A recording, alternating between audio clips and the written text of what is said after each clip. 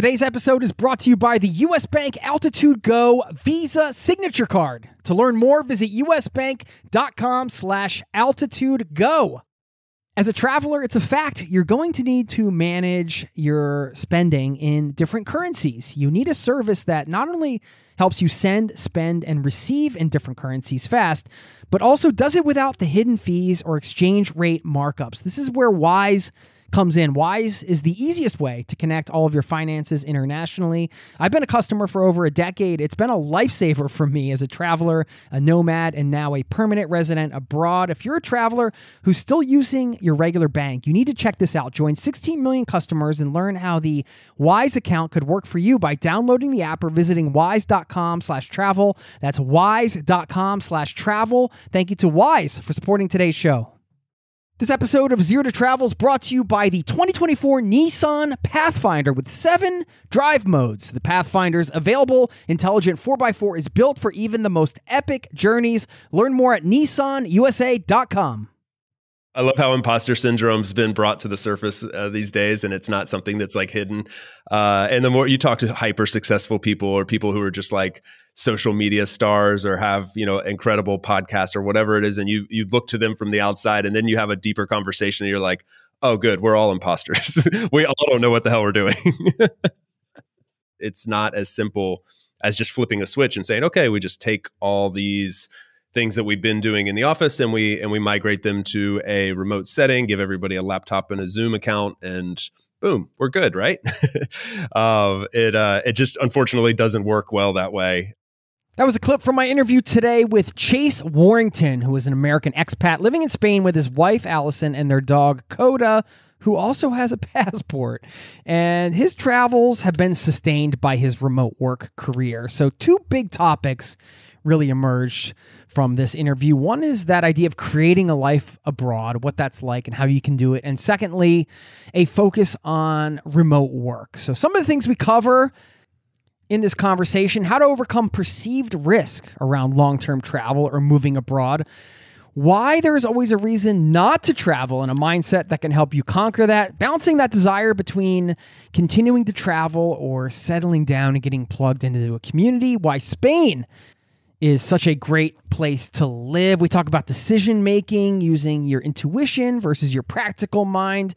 And as Chase is a self-described, quote, remote work super nerd, of course, we get into all that, how to trim the remote work fat and what that means, advice for landing not just a remote job, but the right kind of remote job. He shares his favorite remote job boards, how to scale a remote team. We talk about what it means to humanize remote work, how to brainstorm across time zones with no set meetings so you can have more freedom, and how to intentionally use other systems to create a better lifestyle abroad, and so much more happening in this show. Plus, I'm going to share the best definition I've heard of the moment when a city really comes to life for us as travelers.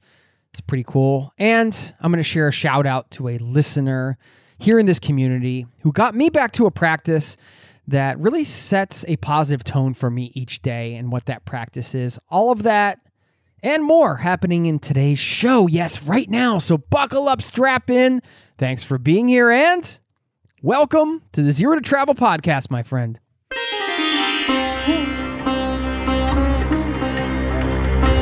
You're listening to the Zero to Travel podcast, where we explore exciting travel-based work, lifestyle, and business opportunities, helping you to achieve your wildest travel dreams.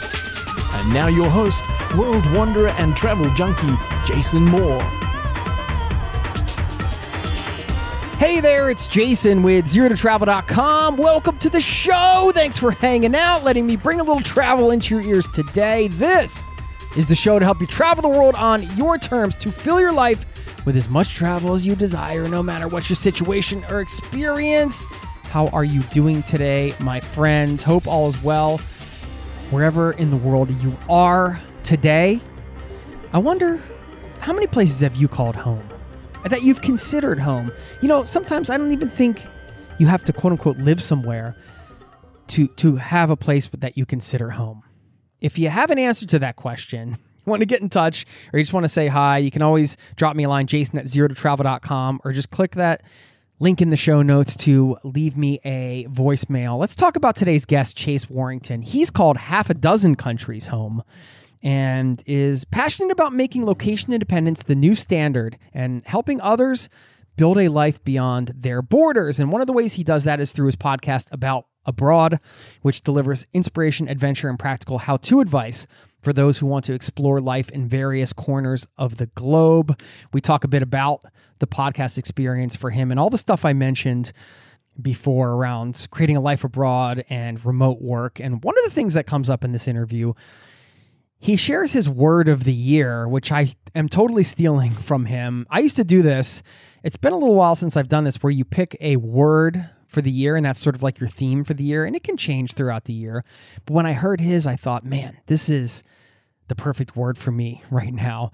So I'm stealing it from him. You'll hear that in this interview, as well as a personal thing that I did to force myself to take more risks, which is a topic that comes up in this show early on, this idea of risk and perceived risk and how we can overcome what we may perceive as risky behavior.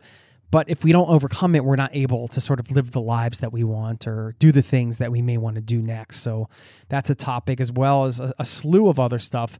I loved the chat, and I hope you enjoy it as well. And as I mentioned, Chase is a remote work expert. He's the head of remote at a company called Doist. They're a remote-first company, and he's a regular contributor to several of the world's top remote work outlets. So lucky to have him here to pick his brain on that as well. Now, before we get into it, I do want to share a practice I got out and did today that was inspired by a listener of this show. And I thought, hey, this reminds me of this thing I used to do that I haven't really done in a while. I'm going to get out and do it, and maybe something you want to try and experiment with as well to kickstart any of your days this week. Okay, this shout out is a review I got titled Inspiring Podcast from Segul KGS. I'm not sure what that username means, but it was a nice review, which said, my favorite podcast, fascinating new guests every week who are doing all kinds of inspiring things around the world. It's inspired me to travel more, think in new outside-the-box ways, and find more gratitude. Thank you for that. And the word gratitude was the thing that sprung up. So this morning, I have a lake nearby my house, and I did what my friend Emily calls a gratitude walk, which is a great way to start the day. You just take a walk. For me, it was around the lake. Can be around the neighborhood, can be around the block, whatever. Down the beach, if you got one nearby, and just think about the things you're grateful for while you're walking. Very nice, peaceful way to start the day. Really sets a positive tone. You start right away getting into that mindset of just appreciating the things you already have. And just a great way to go into the workday and record some podcasts today for you. So I just wanted to share that this review and that word gratitude kind of sparked that for me. I think I got to get out there and do a good old-fashioned gratitude walk. So if you haven't taken a good old-fashioned gratitude walk in a while, you can even take this podcast with you right now and go for a walk. Thank you so much for the review and for inspiring me. And if you ever want to leave a review, those are always nice to get. Nice thing to wake up to, and they help get the show out there. So feel free to do that anytime you want. Let's slip and slide into the interview portion now. Stick around on the back end. I do want to share that moment when a city really comes to life for the first time for a traveler, when a traveler really sees that city for the first time. This is a paragraph that I read in a book recently in one of my favorite genres, and this really jumped out to me as something I needed to share on the podcast. Thought it might resonate with you. Stick around for that. We'll also leave you with a quote as well to send you off. Until then, enjoy the interview, and I'll see you on the other side, my friend.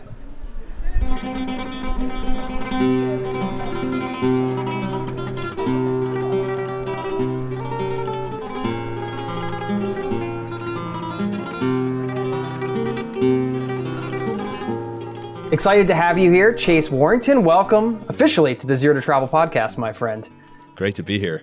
So I know you went to Appalachian State University in Boone, North Carolina. Once got a bluegrass t-shirt there. Oh, nice. But no, when I went through there, I was like, this is a really cool town. And I lived in Boulder, Colorado for a while. And I kind of liken Boone as the Boulder of North Carolina at least. I don't know if that's fair to say, because I mean, you spent 4 years there, I'm guessing. I did a super senior semester as well. There was one more football season in me, and football is big down in Carolinas, and Boone in particular.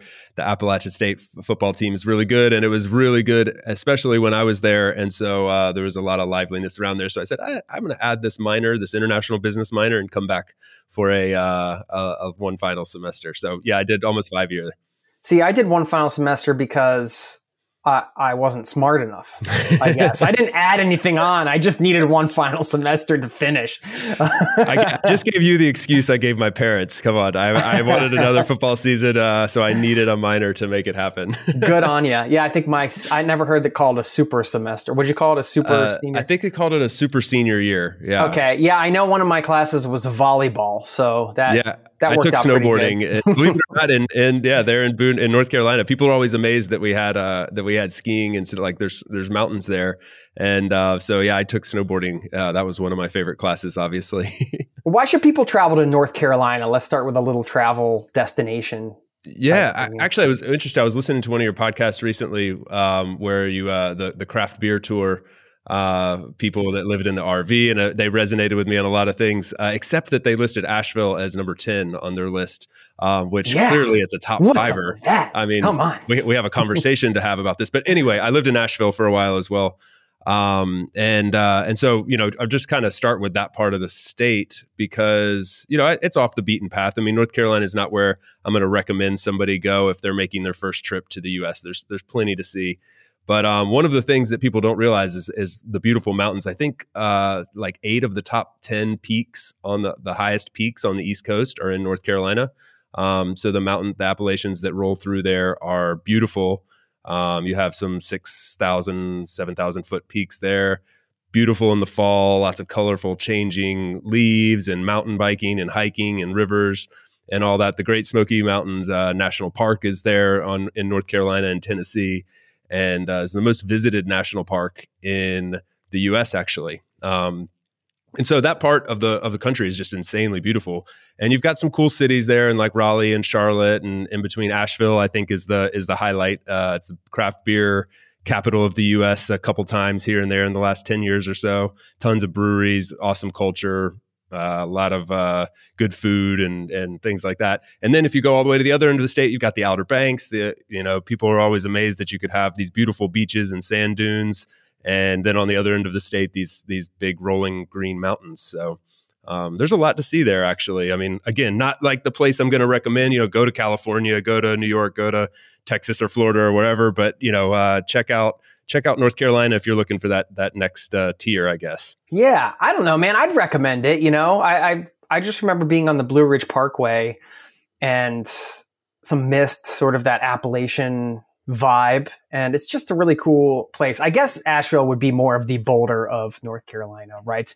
But maybe Boone being a mini version of that. But Boone at the time, as many years ago I visited it, it was a charming little college town to me. Yeah. It often gets listed in those like arbitrary lists that you just get excited when a place pops up on them is like one of the best outdoors towns in the U.S. So it's one of those places that's got a little bit of a hippie vibe to it. It's a little college town. Like I think the population's like 35,000 and the student body's like 20,000. So it gives you an idea. Like everything is centered around the college, and then as you expand out from that, it's just like endless mountains and rivers and lakes and great outdoor activities. So for the outdoors people out there, it's awesome. You had me at hippie vibe. You had me both. Wait, did you grow up in North Carolina, or where were you actually raised? That's where I call home. Okay. I was born in Miami, and I have a lot of family roots in Florida and have spent a lot of time there. I was actually just there a couple days ago, visiting family. My parents live there now. But yeah, North Carolina is where I grew up, but it's been a lifetime ago since I really, really lived there and called one place home for all that long. So, right. Yeah. Well, you live in Spain now, and how long have you been there? I've been in Spain. So Spain is actually, I've been here for a little over 4 years, and this is the longest I've lived in one place since leaving North Carolina for college. So, yeah, it's kind of become home on accident. I came here for 1 year, and I've been here 4, and am kind of staying for a little while at least. Which town? Is it Valencia? Yeah. Yeah. Because I read that you had lived in, I think you said a half a dozen countries. Yeah. Give us the overview of your travel timeline, I guess. Did you just take off right after college and start living abroad, or how did that work for you? Yeah, it's interesting. I kind of did one of these like about faces in life where I graduated from college thinking that travel's a young person's game. And so during college, like I'd never left the US before going to college, but I had this like desire to travel, and I knew that I was going to, and kind of prioritized that when I went to school. Like I'm going to make sure I find good study abroad programs and internships abroad and things like that. And I thought, that's my time. These are my years to travel, because after that you have to settle into suburbia and get a real life. So I thought that at first, and went on, started a little a career where I had my 10 days a year of vacation, which I would max out and travel over to Europe or down to Latin America or whatever. And it wasn't enough. After a few years of that, my wife and I had followed similar paths in that way, but just had a desire to travel. And we said, where did you guys meet? We met in college. She went to App State as well. Okay, nice. Yeah.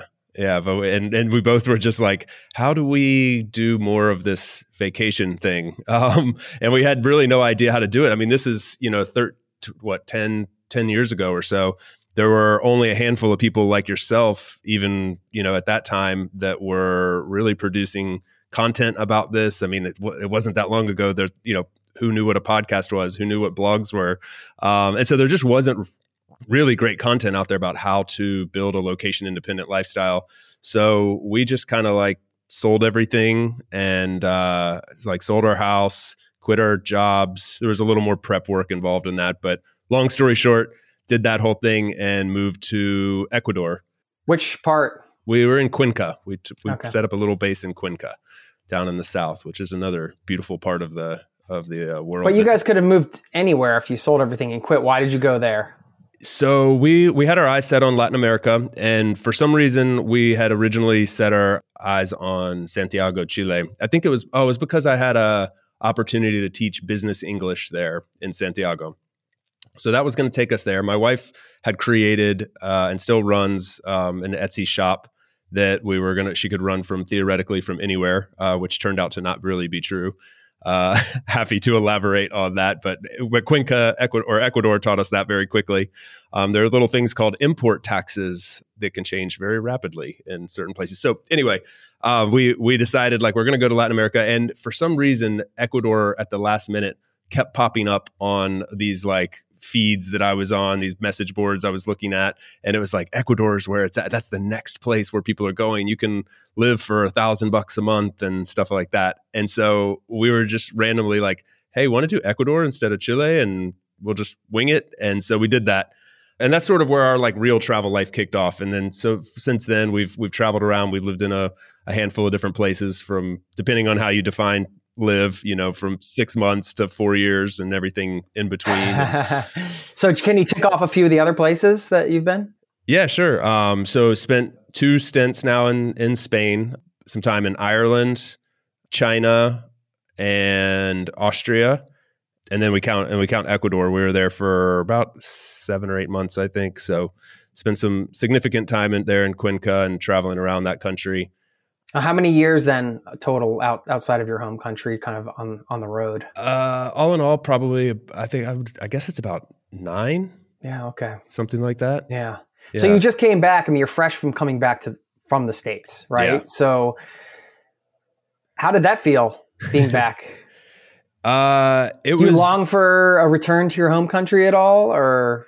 No, you know what? I just miss the close connections back there. I mean, as I get a little bit older, I find myself a little more nostalgia towards family and some of those tight friends from home. Some of that fades as well. The circle gets smaller, but that circle gets tighter as well. And yeah, so I miss that, and I find myself becoming more intentional about making those trips when there's important things happening. In this case, it was a couple birthdays and an engagement, and just said, I'm gonna go back, quick trip, and be there for those things. But to actually live, no, I'm very happy living abroad, and I crave the international lifestyle way too much to give that up. Yeah. When you were talking about your trip to Ecuador and you said it kept coming up in the feeds and things like that, I was kind of thinking about, I guess, a bit about your thought process, because that feels a little more intuitive to me, kind of like, hey, we're going to feel this out. Hey, what do you think? Let's make this last minute change and go to a totally different place that we hadn't even been considering. How do you approach life in that way, and decision making, and kind of, well, when it comes to travel, deciding where to go or work or anything? I feel like it's not black and white, right? You can't be like, I'm strictly intuitive, I'm practical and step by step, usually it's a blend, but I'm just wondering on the spectrum how you handle decisions in that way. There's a little bit of a dichotomy in my personality. I'm very calculated, and I'm kind of afraid of risk, but I have in a lot of ways, I'm very risk averse. And then at the same time, I have this burning desire to just go. My wife and I say that to each other all the time, like, just go. And an example of this is a couple weeks ago, sort of through a series of events, it came up that like our lease was coming up on our apartment in a few weeks, and we had a chance to get out if we wanted, and we did kind of want to go traveling for a couple months. And so we just sort of spontaneously said like, hey, let's just go. Let's drop the lease. And we have a camper van here in Spain, and we already had we had a month or two of travel planned out several months down the road. And we said, we'll piece the rest of it together. Like, let's just hit the road for 4, 5, 6 months and see where it goes. And so that was very spontaneous, but at the same time, it doesn't feel very, that leans into intuition, but at the same time, it doesn't feel so risky because we sort of know the areas we're going to go to. We've traveled a lot in Europe. We already had 3 or 4 or 5 spots picked out that we're like, we know where we'll go. And within a few days, we had the whole trip, 4 or 5 months of travel planned out. And so there's a little bit of a dichotomy there, I guess. Yeah. Well, you do have a bachelor's degree in risk management, so it would make sense that I was indoctrinated in it, so I didn't have a choice. Well, what would be your advice for somebody who is looking to mitigate their risk? I mean, I think risk or that fear of uncertainty is one of the things that can prevent people from making a leap to travel or entrepreneurship or whatever that is. You have to cross that bridge into the unknown. And this is for everybody. And even if you're an established entrepreneur, I'm using air quotes, you're going to be taking risks on maybe the next product you create or the next business you create, or, everybody's just trying to figure it out as they go. That's the big secret, that if you're younger and you're listening to this, FYI, nobody knows what the hell they're doing. We're all imposters. Like I love how imposter syndrome's been brought to the surface these days, and it's not something that's like hidden. And the more you talk to hyper successful people or people who are just like social media stars or have, incredible podcasts or whatever it is, and you look to them from the outside, and then you have a deeper conversation and you're like, oh, good, we're all imposters. We all don't know what the hell we're doing. Yeah, exactly. I mean, it's, but I mean, there's a certain element of, you do have to take the chance to quit your job and sell everything and travel like you guys did, or, take a remote job. We're going to talk about remote work because it's obviously one of your specialties, and it would be foolish not to make that as a big topic of this conversation. Let's take a brief pause. We'll be right back. This episode is brought to you by U.S. Bank. Recently, I went out for tacos, and it wasn't even Friday. Yes, we have Taco Friday in Norway, not Taco Tuesday. Well, more importantly, I could have earned rewards for every scrumptious bite of those chorizo soft shells.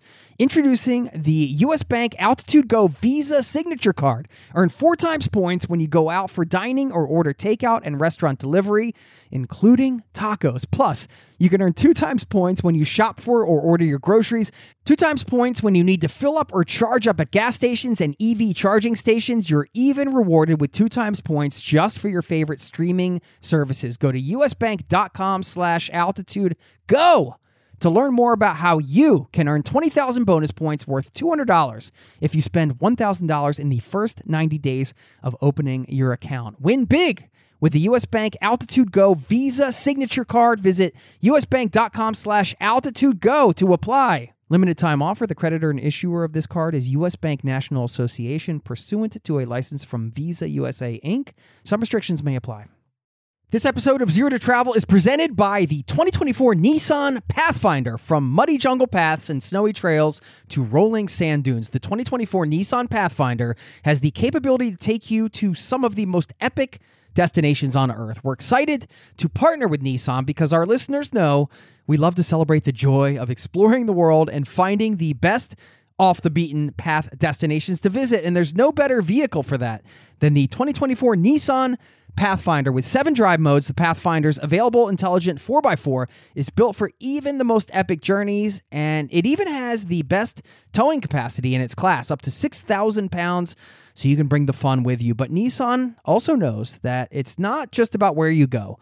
In a Pathfinder, the real fun comes from getting there, and that's something we love celebrating here on the Zero to Travel podcast. We believe that life is about finding that joy within the journey itself, and that's why we're thrilled to partner with Nissan to celebrate adventurers everywhere. So thanks again to Nissan for sponsoring this episode of Zero to Travel and for the reminder to chase bigger, better, more exciting adventures and enjoy the ride along the way. Learn more at nissanusa.com. Now let's get back to the show. Yeah, I'm just curious how, and maybe, of course, you can only speak from your own experience, but how do you overcome perceived risk when you feel like, okay, well, you know, something is risky, you're taking a chance, like you can't possibly plan for all of the intangibles and the things that could happen, so you take a risk, right? Yeah.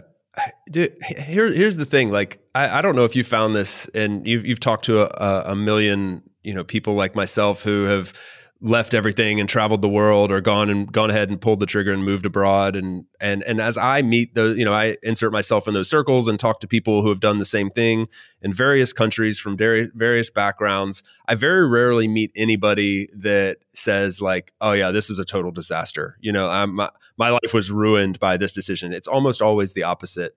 Or something closer to the opposite, where it's like, yeah, I tried this out. It wasn't for me. So I returned home and got a job. And basically I'm back where I started. And that's generally like the worst case scenario. What the risk that people are usually assessing is this like future vision of what life is going to bring them. So I can illustrate this with an example. When I was quitting my job and I told my boss, as I'm climbing the, so-called corporate ladder, that, hey, I'm going to actually go teach English in Chile for a year and figure this out and make $500 a month. And he told me, you're crazy. And people close to me used much harsher language than that. We actually had like people do an intervention with us, which was hilarious. Oh, come on. Yeah. Like, you guys can't do that. You can't sell the house. Really? Yeah. Listen, so they sat in a circle and they were. Yeah, we had a group of friends come over to our house and say, we really need to talk to you guys. Serious? You're selling your home, which is only, so this is the future vision, right? You're selling your home, which is only increasing in value. Think about if you hold on to it for a couple more years. You're getting rid of your stock options, which are going to have this value. You're getting rid of the company cars that you have, which are, such a luxury to have. You're climbing the ladder. And if you wait 2 more years, you're going to be making this, or you're going to be in this position. All those things were true. That's not, I'm not taking away from the fact that those are true. But what we thought was, those things will always be true. The little carrot at the end of the stick's always going to be there. And I credit my wife for this, because she kind of talked me off the ledge, because there was an opportunity to stay for 1 more year. And I said, oh, well, I could stay for 1 more year, get this, get that. And that would be a great situation.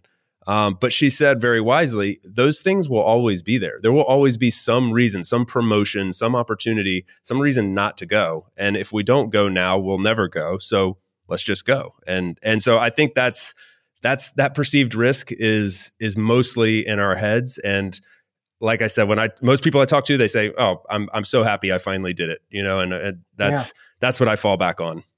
Congrats to you guys for, I never said this on the podcast, but there was a moment in my life where I felt like I wasn't taking enough risks, and I actually would write on my arm the word risk. And I think I had it as like not a permanent tattoo, which is a temporary tattoo, for a couple weeks, and maybe it was even a month, and I just kept kind of going to that when I was making decisions. And I do think that comes back to awareness, right? If you feel like you're not taking enough risks in life, or that the fear of uncertainty is preventing you from doing the things you want to do, then perhaps it's good to have an awareness, cultivate an awareness around that, and then take actions that, I mean, you don't want to be foolish and say, I mean, I did some foolish things when I did that, by the way, too. I took some risks that did not pay off. But collectively, did they work out? Like, would you say? I would say so. I guess that's more of like a positive outlook on life, right? It's like if you, yeah, I think so. Yes. Cool. Well, let's talk about remote work, because a lot of this is sustainable for you because you work remotely. It sounds like you've been doing that for a long time. You're head of remote. Is that correct? Head of remote at Doist, which is a productivity app. Is that correct? Yeah. I could give you the quick spiel if you want.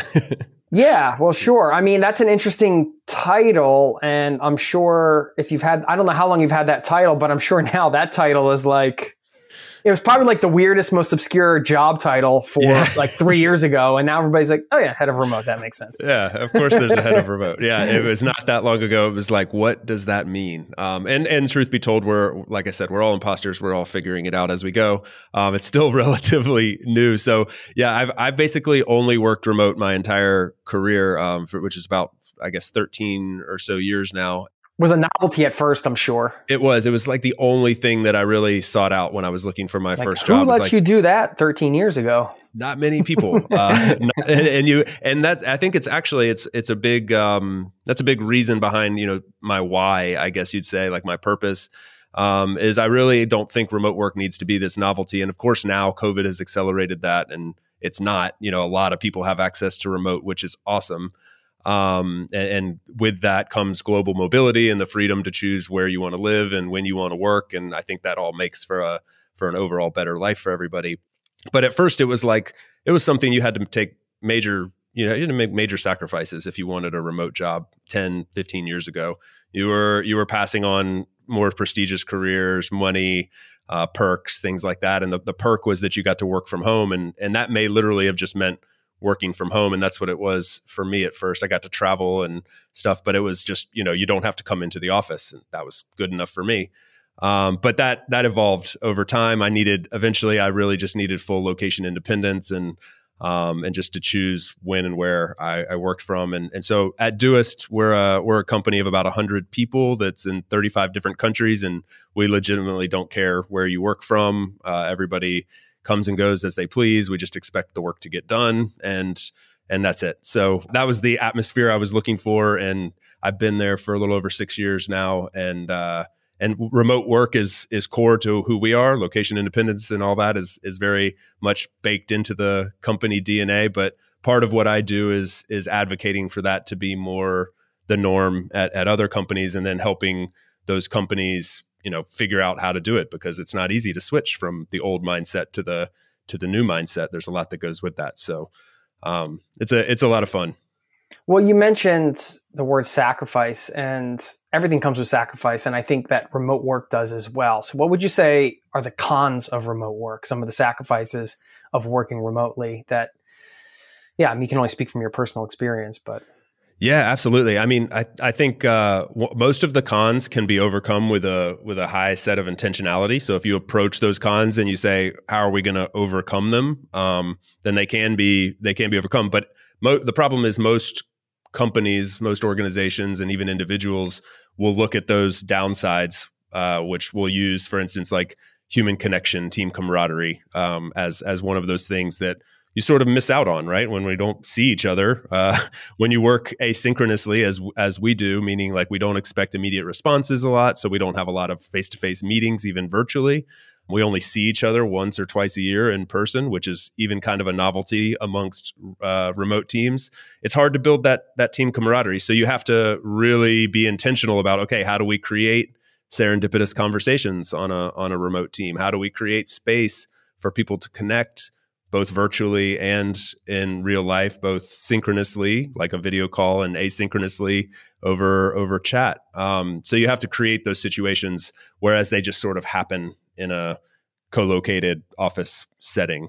Isolation and burnout are two things that happen a lot as well. A lot of new remote employers tend to think like their first inclination is like, yeah, Chase, but like, how do I know that people are working? Like, do I need to like track their mouse movements, or can I set up some sort of like surveillance state to make sure that they're that they're, doing their work. And I'm like, no, you just check their work. That's generally the best way to know if they're working. But that's something that a lot of remote leaders will go to. And if they go down that road, it can create a very tense situation for the employees. They tend to burn themselves out. Then they try to prove that they're always working, they're always on, they can't disconnect. So you have to, again, be very intentional about those things as an employer. I talked to somebody recently who said that their employer had some kind of monitoring software that made sure they moved their mouse at least once every 30 seconds. Something ridiculous. It was like, wow, is that a real thing? And curse the person who built that software. Come on. Somebody's sitting really happily on a beach that created some mouse tracking software that sold a million units on Amazon during COVID. Right. And they're like, well, I just sit back and relax. No, I could say actually the first remote worker that I knew was my mom, which is crazy because she got a remote job working from home 20 years ago or even longer than that. Because I was like an early teenager, but it was exactly like that. Like she had to ask to go to the bathroom. Her boss would just ping her and be like, hey, are you there? And she had to respond within 10 seconds and they had her mouse tracked and stuff like that. So I think I just had a natural aversion to that is not the way to work. It's horrible. Yeah. And it's not productive. Well, how do you cultivate that? You mentioned all the things you need to do to create that environment. You need to have the space for the conversations and the connection and things like that, the things that are lacking inherently in remote work. How do you foster that vibe or that culture with a team? I think the first thing to recognize, and we try to take this really seriously, is we don't expect you don't have to be best friends with everybody you work with. Maybe it's okay if we employ people who want to have a life outside of work. I think there's a lot of inherent wisdom that tells us, company happy hours and weekend picnics and things like that. Meetings like get-togethers are the norm, and that everybody loves them. But the truth is, there's a huge percentage of the population who are very introverted, who prefer to keep their social life and their work life separate. And so they're perfectly okay working that way. And so I think that's one of the things that is okay to address first. We want to create those situations for the people that crave it, but we want to leave everything very optional. All the activities that we do at Doist, whether they be virtual or in person, are 100% optional. You don't have to attend. There's no underlying judgment if you're not there. That pressure to attend or the FOMO. Got to show face. Yeah, you don't get any extra credit for being there, for just showing up. And this is sort of baked into the way that most remote organizations operate. Is you just get credit for the work that you do, and all the peripheral stuff that exists in a more co-located environment, as basic as just showing up to work. Often people just show up and they don't actually produce a lot, but you get a lot of credit for sitting there for 8 hours. This kind of goes away in a remote environment, as does showing up for the happy hour and glad handing for a little bit. So we create those spaces. We offer events, like we did a cooking class. One of my coworkers from Pakistan did a cooking class teaching us how to make a traditional dish, and then we spent an hour, about 15 of us from 9 or 10 different countries, learning how to make this traditional dish. We have asynchronous spaces in our communication tool for people to share travel stories and travel photos and gardening tips and parents tips and things like that. So we're giving people places to connect naturally when and where they choose to. And I actually wrote a blog post on this that lists literally every little detail that we do and how we do it. So it's quite lengthy, but it can go into much more detail than I could here. Yeah. Okay. If you give me that that link, we can link to that in the show notes. Yeah.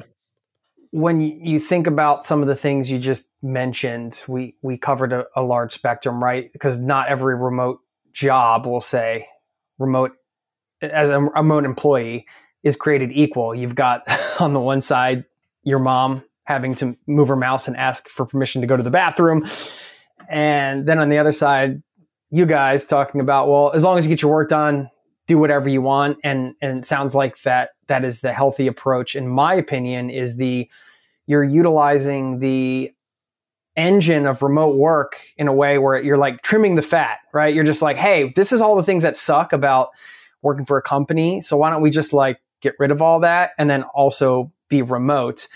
And not every company thinks that way, right? Not every individual maybe going for a remote job might just see the, location independent, work from anywhere, and be like, that's just, you're going to see that marquee glowing lights and you're just going to be like, yeah, here we go.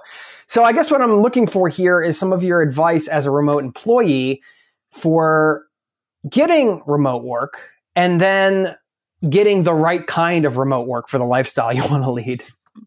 Yeah, that last part is so important because not all jobs at remote companies are created equal for sure. And the positive news is as we were saying earlier, I feel like we're like two old travel nerd, like the old men on the travel train. Like, back in my day, it wasn't like this, but it does feel a little bit true because like not that long ago, like I was saying before, you had to make a lot of sacrifices to find remote jobs, and it doesn't really feel the case anymore. There's multiple job boards out there that I would recommend that offer awesome filtering options depending on what you're looking for. Which ones do you like, if you want to share? So some of the ones that I really send people to, one of them is called Remotive.io.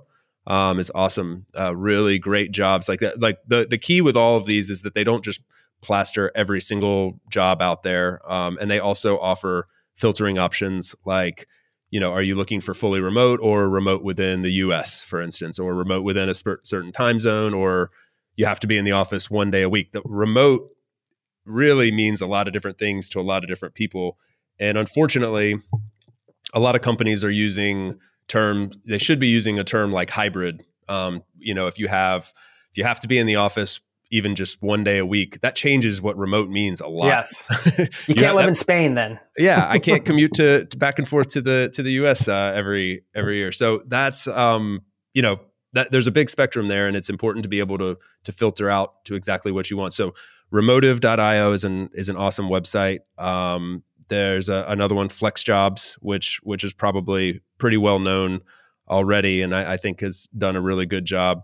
We Work Remotely is the third one. They have a whole community built around the remote job search, and they have a Slack community that's really active. Tons of information there.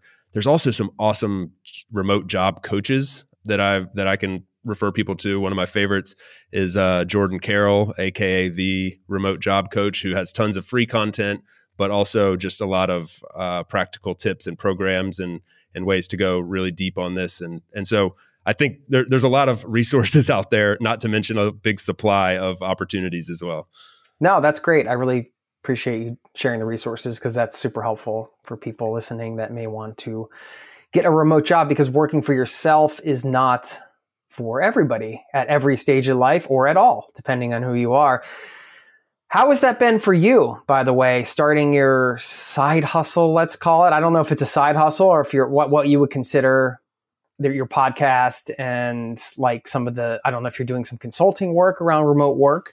Talk about that. And I'm curious how you got support. It sounds like you have a very supportive organization, so you don't have to hide your side hustle or your about a broad podcast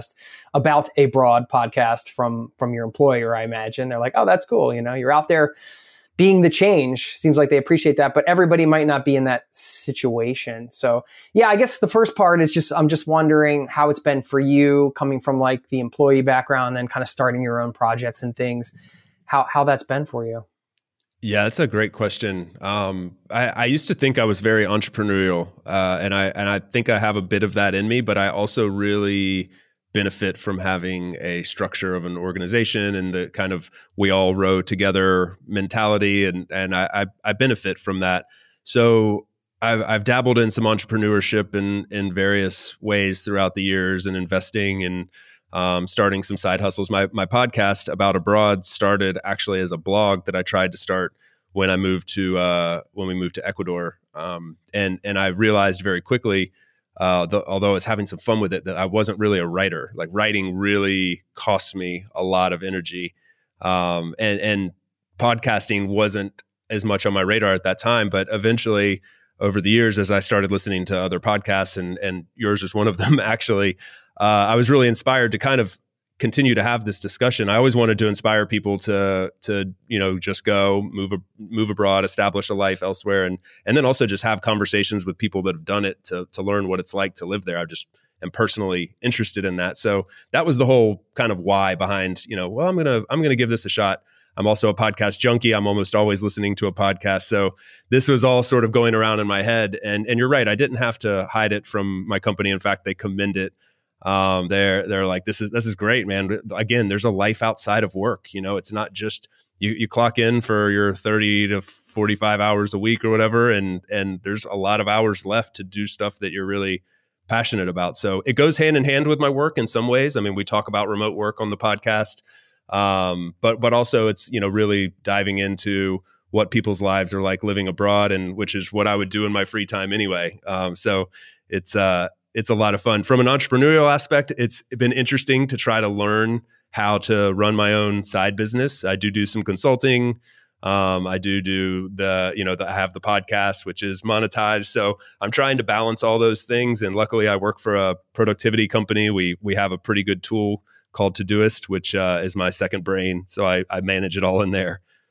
Yeah, right on. I mean, it is in some ways it can be two different mindsets depending on how you approach it. The sort of starting your own thing, keeping it going, and then having more of a structure, like you said. And on one hand, you working for an organization, yes, there's the structure, and then there's some freedom within that structure. On the other hand, on the entrepreneur side, you need to create the structure for yourself and the freedom. And a lot of that and the things you're juggling, I'm just kind of putting myself in your shoes. It comes back to a big word that's always used when remote work comes up, I think, is balance. And I'm just wondering, what does balance mean to you? Balance is so overused in a lot of cases, but so critical to me. And like, I don't mind it being a cliche and also being something that's like extremely vital to me. And I have to check myself against balance because I will naturally work myself to death, I guess. I mean, I'm much more committed and driven by the cause that I'm involved in than I am naturally to focus on balance and what's more important in my personal life. So creating that intentionally throughout my life has been something that's especially as I get a little bit older, I find it very, very key to long-term success. I mean, I lean on the little quote or motto that it's a marathon, not a sprint, quite a bit. And it's funny, you were talking about that word risk that you put on your forum. I kind of try to hone in on a word every year, like what's my word going to be? And for 2 years, I made it tranquilo, which is like one of my favorite words in Spanish, because I was just not very tranquilo. And then in Spain, they use tranquilo for like everything. Like it's not just like relax, but it's always like, no, just don't worry. No, it might be how we would use no worries. But and I kept it for 2 years because I was like, I really got to be more tranquilo. And living in Spain has helped me with that. I mean, life moves a little bit slower here, and you get used to realizing, it's not that big a deal if somebody's 15 minutes late or if you take an extra day of vacation or whatever. And this has been really good for me. Yeah, hold on. I'm writing tranquilo on my arm right now. I like that. I need that one. I'm going to steal that one from you. So can we be tranquilo brothers in arms? Yeah, let's be más tranquilo. Arms, together. Pun intended. I was writing it on my arm. When you have to explain a joke, it's a bad one. Let's talk about scaling a remote team, because that is a tricky thing as well. We talked about the culture and you touched on some of the things. And maybe what ties this together is you talked about implementing emerging technologies to support distributed teams. That's one of the things you do. I got that from your LinkedIn. And humanizing remote work. So there's all of these things at play here. And it's one thing to have maybe yourself or one other person that you're working with. It's another to have 100 people scattered across the world and in different time zones and from different cultures and living different lives. So how do you bring all that together? And of course, there's no perfect situation, but I'm just curious what you've learned scaling the remote team as head of remote at your organization.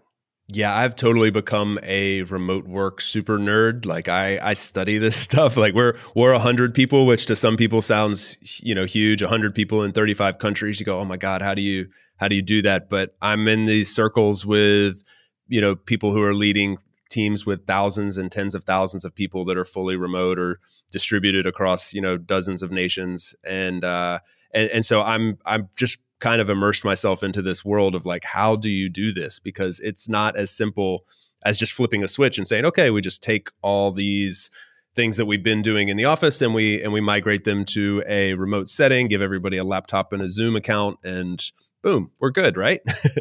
It just unfortunately doesn't work well that way. But I see a lot of teams go in that direction. They just think we're going to basically take the best practices that we used in the office and we'll apply those same processes to what we do remote.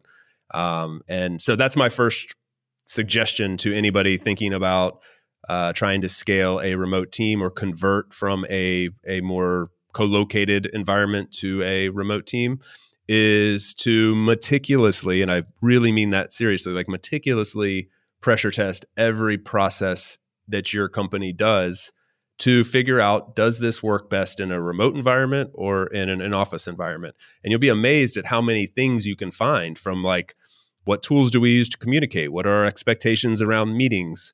How often are we reporting, and where are we reporting, and when are we reporting what we're doing every day, week, month, etc.? What tools are we doing that via? There's so many questions you could ask yourself. And if you sit down and ask them and just kind of put them in two categories, and then figure out everything that ends up in the in-office environment category, what do we need to do to move that over to the remote environment? And a lot of, like, the very broad stroke to paint around that, a lot of that means that you end up pushing people towards asynchronous work, which means like not expecting immediate responses, not leaning on meetings, both virtual and in person. And this is a big change for people. So it's making those changes that are key to the long-term success. Yeah, I know on Twitter recently you said, maybe an unpopular opinion, but for distributed teams, I now prefer async brainstorming over synchronous brainstorming sessions. Both have their pros and cons, but the benefits of async, inclusivity, transparency, deep work, etc., outweigh those of a synced meeting. Can you expand on that a bit? Yeah, sure. So the natural tendency when I say brainstorm, like, hey, Jason, let's do a brainstorm together. What do you envision?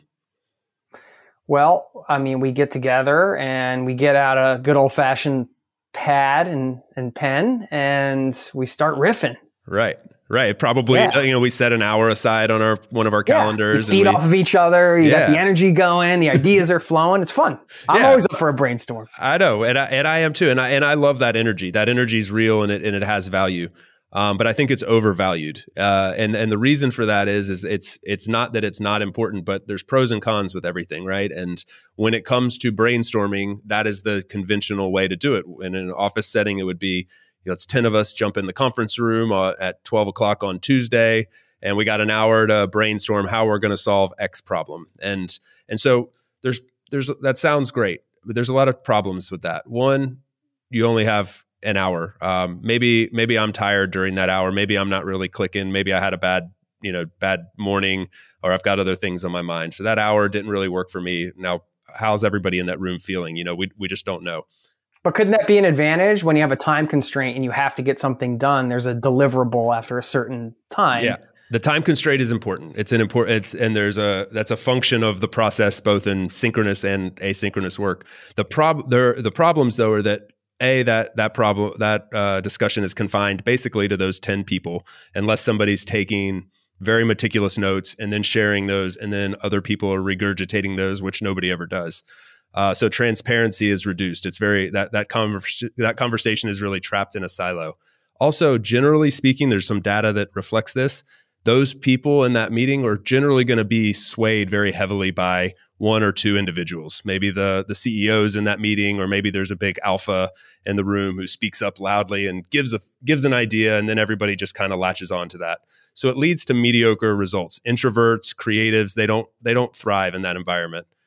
So the idea behind asynchronous brainstorming is to take that out of that very short confined period, stretch it out over, let's say, a couple days, and give people the chance to contribute when it makes the most sense for them.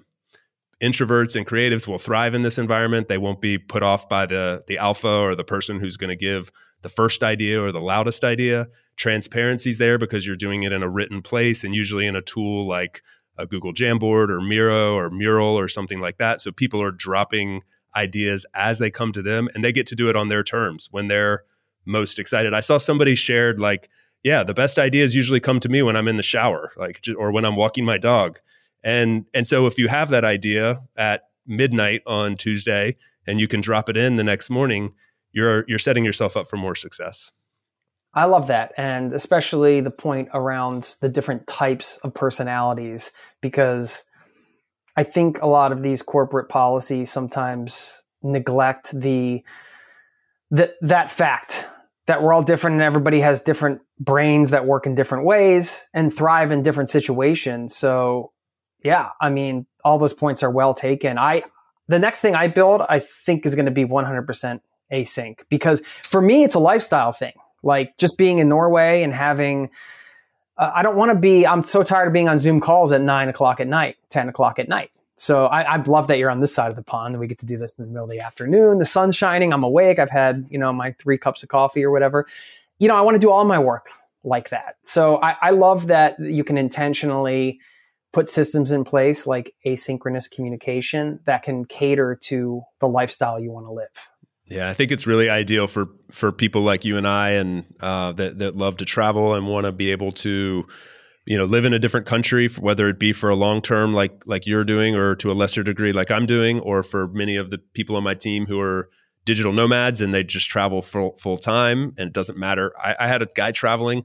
He's from Montreal and we were chatting one day and he had been in Japan for like 2 months and I had no idea. Like we'd been chatting for, he's been traveling for 3-4 months at that time. So there's a lot of people like that. And then we have people who are like, yeah, I just wanted to relocate for the summer because the winters here depress me. And so I spend my winters somewhere else. Or somebody who said, hey, there's a better opportunity for my kids in this country, which I can go live in. And so it's better for their family. I mean, this is what remote work and asynchronous work in particular can really open up for people. It gives you those, it reduces those constraints.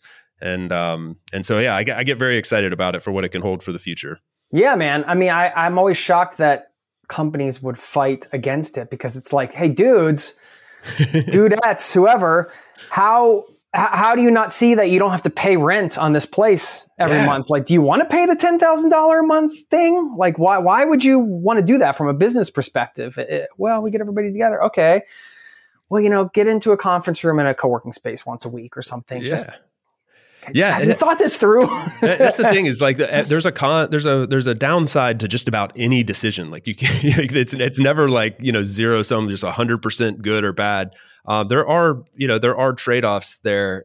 But as you just mentioned, I mean, you mentioned a couple of them there. Like there's so many benefits, and it's sometimes amazing to see people hold on to an old way of working and just to not try to think through the challenges. And I think there's a lot that can be said about that. Like just dipping the toe in the water and seeing where it goes can be really beneficial. I've seen organizations thrive in this way. I mean, just really turn things around and be able to attract talent is another one. Like pulling in people from anywhere in the world. When you remove the couple zip codes around your office from your talent pool and you go global or even to a whole country, I mean, the benefits there are massive.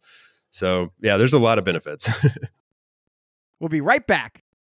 Would you love to have an incredible cup of coffee every day? I've tried it all. I've done the pour over, I've done the French press, but I tasted an AeroPress coffee many years ago and immediately I was sold. I had to get one. AeroPress is a patented 3-in-1 brew technology. This combines the flavor benefits of espresso, pour over, and French press all into one compact portable device built for travel or home. I love things you can use in both places.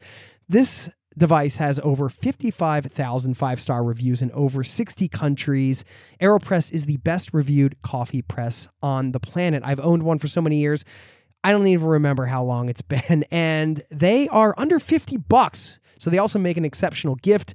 Thoughtful, proven, tasty, and travel oriented. Who wouldn't love that? Now, You get 20% off just for being a listener of this show at aeropress.com/zero to travel. That's AeroPress, AeroPress.com/zero to travel. That will save you 20% on checkout. Thanks to AeroPress for supporting today's show.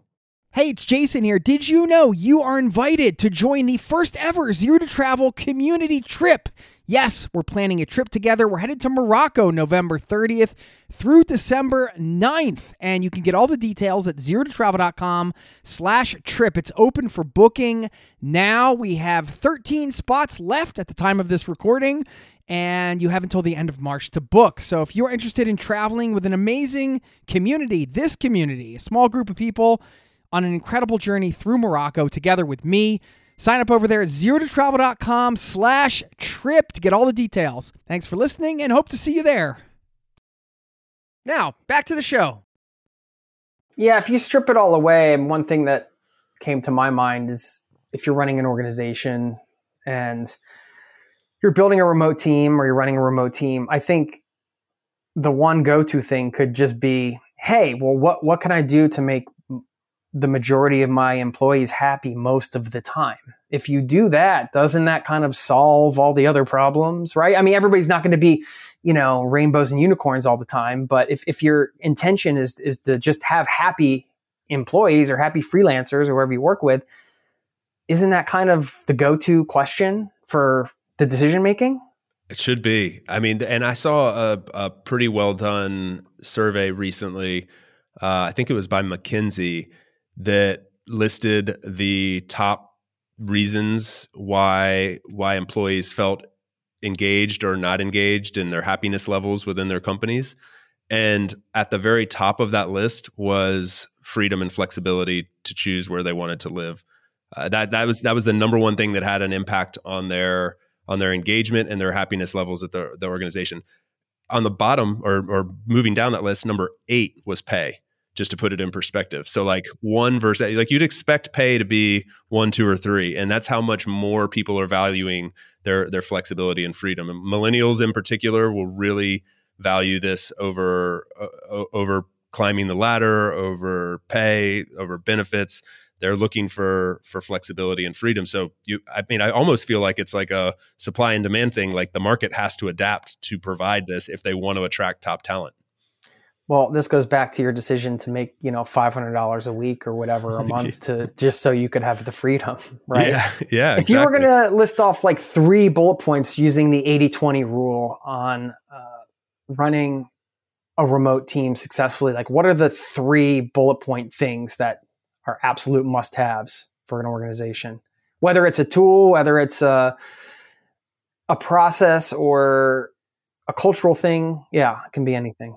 So I think the first, these are mostly mindsets or processes. The first one is to focus on asynchronous communication. Remove the need to sync up. If you want to have a global team, even taking away global, if you just want to have teammates in different time zones and you really want to empower your remote team, don't force them to be sitting there ready to hop on a meeting. No more meetings. Yeah. Who doesn't want that? Yeah, literally, who doesn't want that? Like nobody really likes meetings. And if you really question each one of them you go, how important was this meeting? Like, what did we do? I spent 1 hour. How many times at the end of the day, you're like, oh my gosh, if only I could have had another meeting to go to. That would have been awesome. I know. We all feel this way, obviously. And even like taking away the sucking of the meeting, there's these offshoots from that. Like if you have a remote team and you have a lot of meetings, then people feel obligated to be sitting there waiting to go into a meeting. So they're attached to their chat tool, whether it be Slack or whatever it is you're using. They're sitting there waiting to have that proverbial tap on the shoulder, like, hey, we got to hop into a meeting now. This is the antithesis of asynchronous work, which really helps people focus on deep work, getting into the zone, focusing on things that are creative and actually move the needle. So there's a lot of sub topics there, but moving to asynchronous communication is absolutely critical. Also, I really recommend people don't limit their anything based on time zones. So a lot of companies will say, okay, we'll start by just saying we're going to hire people just in the US or just on the East Coast. or within 1 hour of East Coast time. And I think you're setting yourself up for failure. Not maybe failure is a little bit too strong, but you're setting yourself up for a lot of challenges down the road, because what happens when that one of those teammates wants to move to a new country, to a new time zone? What happens when you come across somebody who is in an outlying time zone that you really want to bring onto the team? You have to redo all your processes again. So set yourself up from day one with, we're going to be a fully remote team. And by that, we mean fully remote. Embrace that from the beginning, and you'll build out all your best practices and tools and processes around that.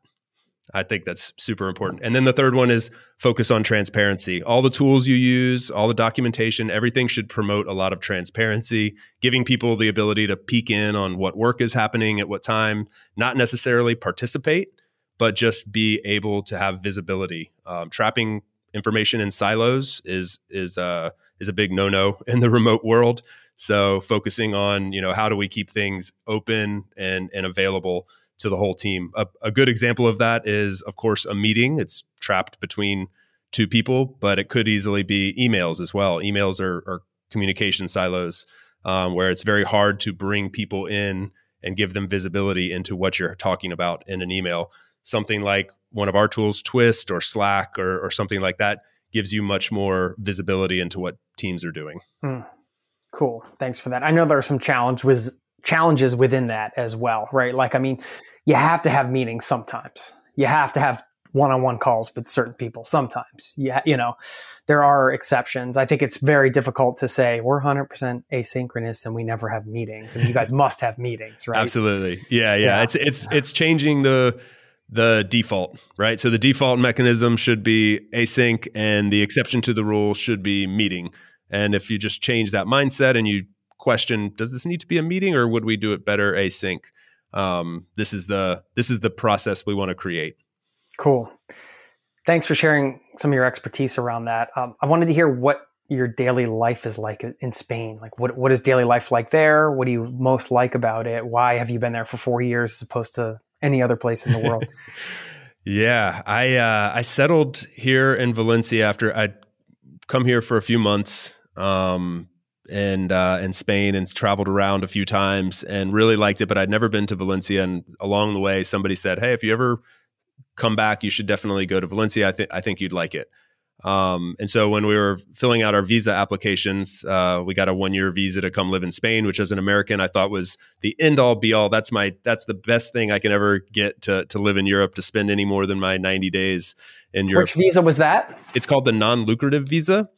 Does it still exist? It does still exist. I will say they've made some changes to it just recently, which is good and bad for people in a similar situation. It was designed for pensioners, retirees who had a fixed income and could come here and live but not work. So you're not allowed to physically have a job in Spain. You can't take a Spanish job, but you can, if you have an income coming from outside of the country, then you can come and use that visa.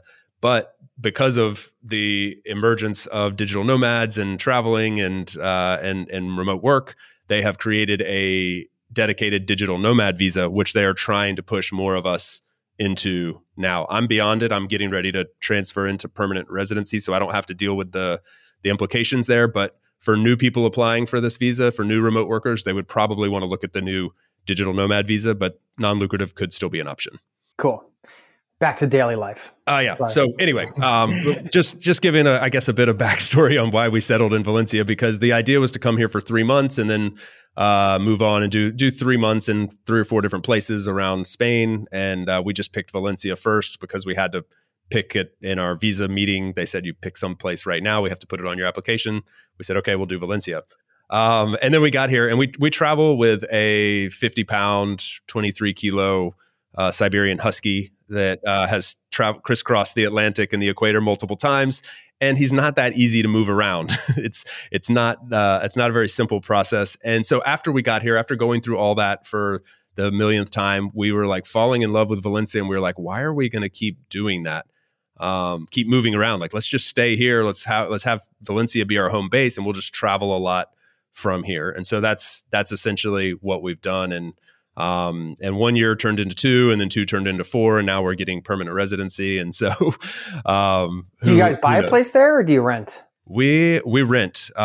We've looked into buying. We've made an offer actually on a place just recently that didn't go through. But yeah, right. For now we're renting because we have itchy feet. I mean, in fact, we're getting ready to set out on a 5 to 6 plus month trip around Europe and sort of scouting out some other places that could potentially be the next stop. But we're super happy here in Valencia too. I mean, we're not running away from Valencia. It's more just like, what's on the other side of that border? But yeah, I mean, daily life, I've settled into the Spanish lifestyle. I wake up a good bit earlier than most and usually start my day around like 7 or 8. But I take a long 3 to 4 hour break in the middle of the day, have some lunch, exercise, travel, maybe travel to a little village close by or something if I want to check out something different, and maybe check out the beach when the weather's good, and then come back in the afternoon for a few hours. I've made good friends here. I go to a co-working, which has been great for social life, and yeah, just enjoy the sunshine here in Valencia. Nice. Is your Siberian Husky enjoying the sunshine? It must be hot with all that fur. He's lived in Miami. He's lived in Ecuador. He's kind of used to it, I think. But no, you do have to be careful. And actually, normally during the summers, we escape to the Pyrenees or the Alps or something, and get him out of here during July. Yeah. I use him as an excuse. I mean, I like going to the Pyrenees and the Alps too. We gotta travel for what's his name? Coda, yeah. Coda, yeah. Coda needs a break from Spain. Yes. Rough life. A couple last quick questions. What do you find is the hardest thing for you to do? The hardest thing, one of the most challenging things for me is to figure out what the long-term plan is. This nomadic lifestyle is addicting, and at the same time, I have desire to settle into a place. I really value my routine. I really value having a close-knit group of friends and a community. And so balancing those two things, we talked earlier about, trying to be back there, being, back home for important events and parts of continuing to be a part of people's lives that are close to you. But then also just having this undesired, this thing you can't deny, which is this desire to be in an international place and live in different countries and continue exploring. And so balancing those two things is one of the hardest things. Like if I could just let one of those two sides go, it would make life so much easier. Yeah. I don't know if that resonates for you at all, but that's a challenge for me. Yeah. During my nomad days, when I was coming to the end of it, I was really trying to decide what to do. And it was a really hard. Yeah, there were times, because I spent 10 years on the road, there were times when I felt the pull of like, oh, well, maybe I should, just settle down somewhere. And those times were partially influenced by maybe external forces. Sometimes it was just the desire of just wanting to be in one place because I was just tired of traveling around all the time. It was helpful for me to kind of realize that, yeah, you can commit to like smaller amounts of time for things and then just let it go. That was really the only way I could let it go, because if you're like trying to figure it out for your whole life, it's just too overwhelming. For me personally, that was a way to kind of reframe it.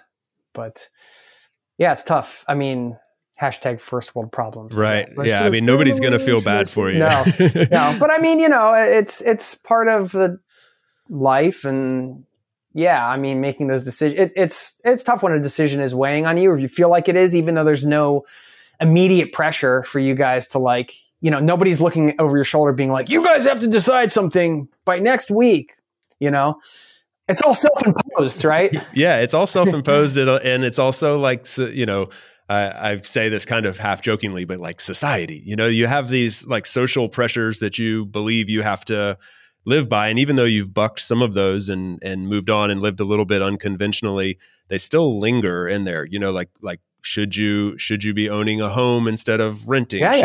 Should you be? It's in your bones. Yeah, it's in your bones. Whatever you were brought up with culturally it gets in there. Yeah. Another like real life challenge is like when you don't know where you're going to be long term, how do you plan for things like retirement? Like this is not a fun topic to talk about, but like I'm right now, like, okay, do I pay into the pension system here in Spain? Am I going to be here for forever? Or is that just money down the drain if I'm not going to be here for forever? But then should I be paying back in the US where it's kind of a rough situation with those regard? Like, you have to think about these things. And again, if you knew what you were going to do, it would be so much easier. And I think the majority of people more or less do know what their future looks like, for the next 10, 20, 30 years.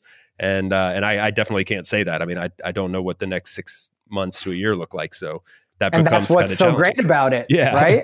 It is. It's what drives me. It's what makes me smile today. So it's you just follow that and try to do all the smart things that you can, along the way, but recognize there's some risk involved. Tranquilo. Is this an intervention in reverse? I'm going to have an intervention here. Listen, stop worrying. Tranquilo, baby. Don't worry about it. We got to I got to revert to that. I would have to write it back on my forearm again. You don't need to decide. And speaking of sharing, now would be a good time to just kind of let everybody know where to find you and all that good stuff. Yeah. So if the remote work stuff resonated with you, then I talk a lot about this on LinkedIn and the community that I'm involved with there. So you can find me on LinkedIn by searching Chase Warrington. We also have an awesome blog at Doist. It's blog.doist.com with an incredible remote work section. Whether you're looking for remote work or you want to figure out how to scale your remote team, lots of tools, processes, best practices to share there, and tons of user success stories and things of that nature.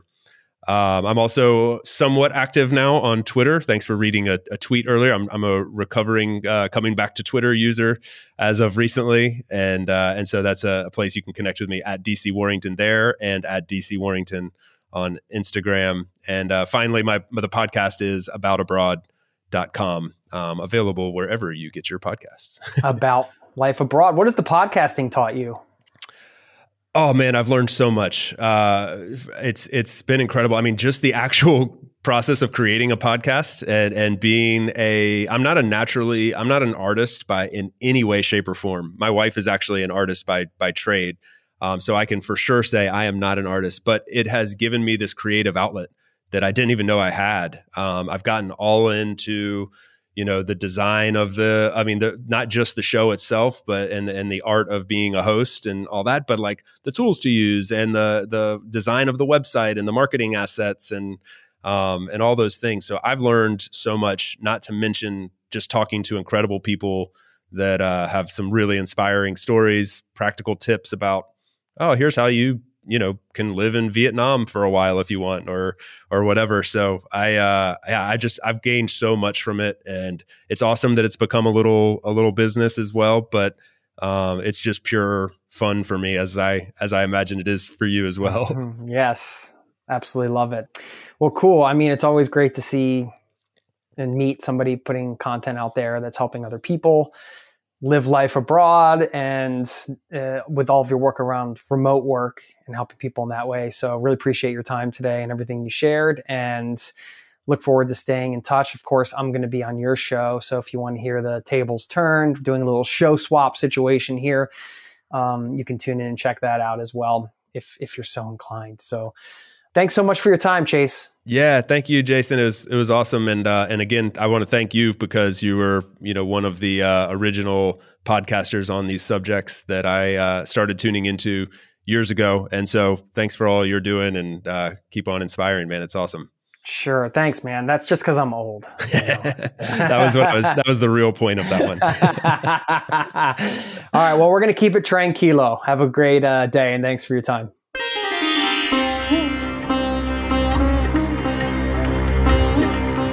There you have it. Thank you so much for your time, Chase. Hope you enjoyed our chat. I'm feeling tranquilo, baby. I'm feeling tranquilo. What a great word. Did this inspire you to come up with a word for the rest of your year? Perhaps you're going to steal Chase's word like I did. Anyway, thanks to him, and you can check out his podcast, About Abroad, where you get podcasts. Now, a couple things here. I have to share this moment when a city really comes alive. Now, this is from a book I recently read called Time and Again. And the book was pretty good. I know Stephen King recommended it as his favorite time travel book, and I love the time travel genre. I don't know why.